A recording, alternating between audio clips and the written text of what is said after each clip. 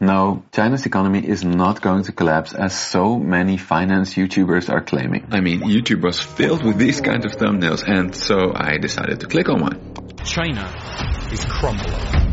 And another. Complete disintegration of the Chinese economy. And another. And how this could quite literally lead China to the edge of the next Great Depression in a very short amount of time. And a very short amount of time is apparently 29, 28, 27, 25 days. And sure, China seems to be in big trouble with a massive real estate crisis, bank runs, harsh COVID lockdowns, capital flight, and a growth model that has quite literally run out of steam. But in my humble opinion, the clickbaity Great Depression or complete collapse scenario is extremely unlikely for two reasons. First, China's political system is nothing like that of the US when it entered the Great Depression. Second, China's economy is nothing like that of Asian economies that are actually collapsing, such as Sri Lanka. So let's get into these two differences. Sure, at first sight, the Chinese situation seems an awful lot like the collapse of the US banking system in the early 1930s and in 2008. These two banking crises led to economic collapses that were so catastrophic that they came to be known as the Great Depression and the Great Recession, respectively. So let's have a look how China's situation compares to these two dramatic events. The story of the Great Depression starts with an epic growth of bank lending as well as a massive increase in asset prices, mainly in the stock market. In a similar way, the story of the Great Recession starts with epic credit growth paired with huge asset price increases, mainly in property and the stock market. So far, this is extremely similar to China's story. From 2009 onwards, Chinese banks and other financial institutions went on a lending spree, causing a huge spike in property prices. This ended up making Chinese cities like Shenzhen and Shanghai 4 times more expensive relative to income than a city like New York in 2020. So far, so similar. And clearly, asset prices, compared to the size of the economy, cannot rise forever. So asset prices had to come down at some point in all three cases. Then, in all three cases, banks that made loans backed by these assets started to fail. Unsure of whether their money was safe or not, people started to demand their money back from the banks. And in any modern banking system, all people wanting their money back at the same time is simply not possible. So in all three cases, people wanted to be the first to get their money out of the banking system, sparking a bank run. This is where China is now, and this is also where the stories of the Great Recession and Great Depression started to diverge, to which we will get after a word from our sponsor, Morning Brew. As probably many of you, I like to start my day by diving into the latest economic and financial news. However, scrolling through different websites to cover the latest developments can be rather tiresome. So to bring a bit of structure to my morning reading, I've started using Morning Brew. Morning Brew is a free daily newsletter delivered Monday through Sunday that helps me get up to speed on the latest developments in business, finance, and tech in just 5 minutes. Through witty, relevant, and informative reporting, Morning Brew makes topics that are sometimes densely and boringly delivered by traditional media come to life and easily digestible. Morning Brew even gave me a new idea for an upcoming video after reading Ray Dalio's views on China as the next global superpower. So if you're interested in finance, business, or tech and want to stay up to date through an entertaining daily update, I suggest you head over to morningbrewdaily.com/MNM. Or click the link in the description to sign up for their newsletter. It's completely free and only takes 15 seconds to subscribe. Alright, back to why China's bubble is different than those in the US. You see, at the start of the Great Depression, the US central bank basically let the banking system collapse. And let's be honest, for any normal business that gets into trouble, it's completely normal that the government just lets it collapse. The problem is that as a system, banks facilitate both payments and credit creation for the entire economy. So letting them go bust is a little bit like letting all your electricity companies go bust at the same time.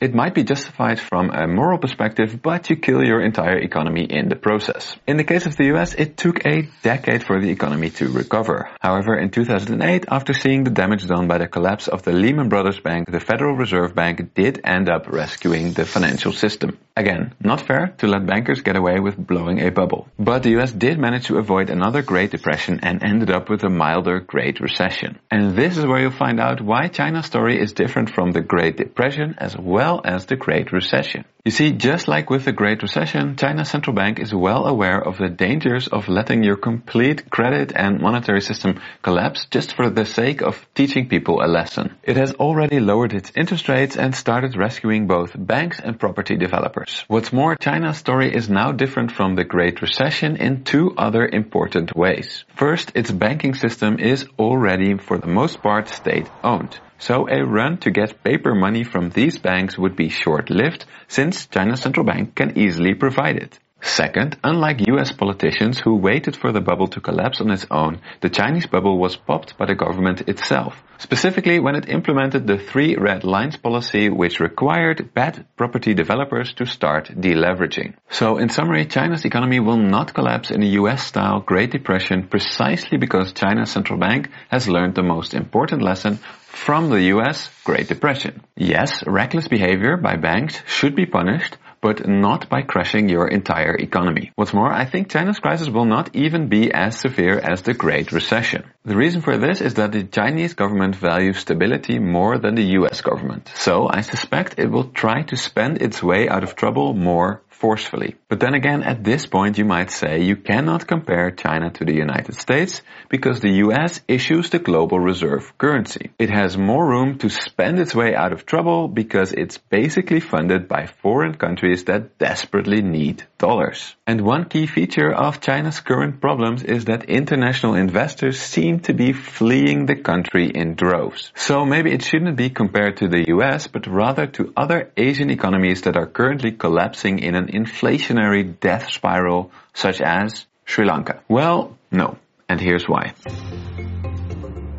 The reason that China can save its banking system if it wants to is that, unlike Sri Lanka, China has achieved monetary independence. And it achieved this in 2 ways. The first way was by becoming a manufacturing superpower. I mean, by the latest calculations, it accounts for 1/5 of the world's manufacturing output. Therefore, it's not surprising that China has consistently run a trade surplus with the rest of the world. As China's economy slows down and therefore imports less, its trade surplus has even surged to all-time highs. In other words, the world needs Chinese products. Therefore, even though it doesn't issue the world's reserve currency, its central bank has plenty of dollars to spend. And indeed, it will likely spend these to defend the currency and easily offset the effect of fleeing international investors. This will help it avoid a Sri Lanka-style collapse. But then again, as we saw in February when the Russian ruble absolutely collapsed, a trade surplus alone is not enough. Russia's problem at the time was that while many dollars were coming into central bank coffers via exports,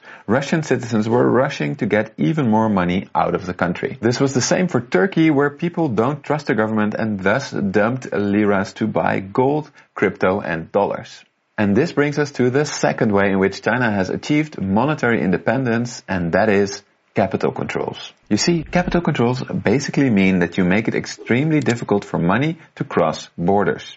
And in China's case, it's notoriously difficult to get money out of China as the Chinese government prevents people from taking money out of the country. This is the same type of policy that Russia started implementing in response to Western sanctions. And this clearly helped Russia rescue its currency and avoid a Sri Lanka-style collapse. And the combination of capital controls and the trade surplus means that, just like the United States, China has the monetary independence to create as much of its own currency as it wants to rescue its banking system, making a complete collapse extremely unlikely.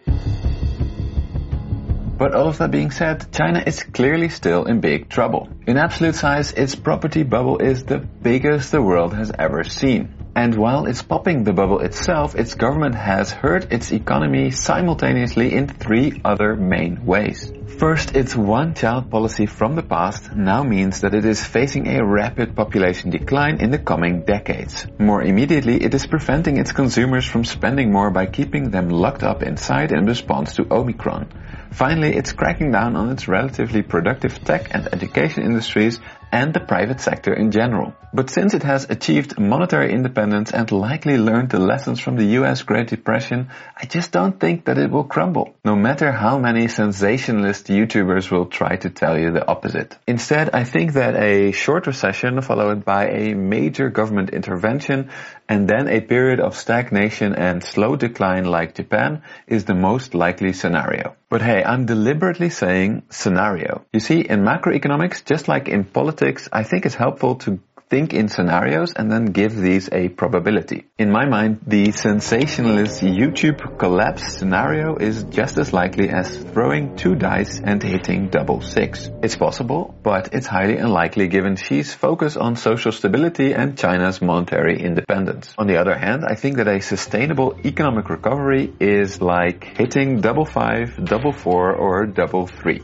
More likely, but still unlikely. Finally, all other combinations of the dice represent a Japan-style stagnation scenario. But what do you think? How likely do you think that each of these scenarios is? Either let me know in the comments or consider joining our member and patron exclusive Discord community where we will discuss this issue further in depth. In any case, I will keep covering the situation as it unfolds. So make sure to subscribe. And if you want to know more about the Japan-style scenario, check out this video over here. And if you want to know more about the global economy's debt problem, check out this interview over here.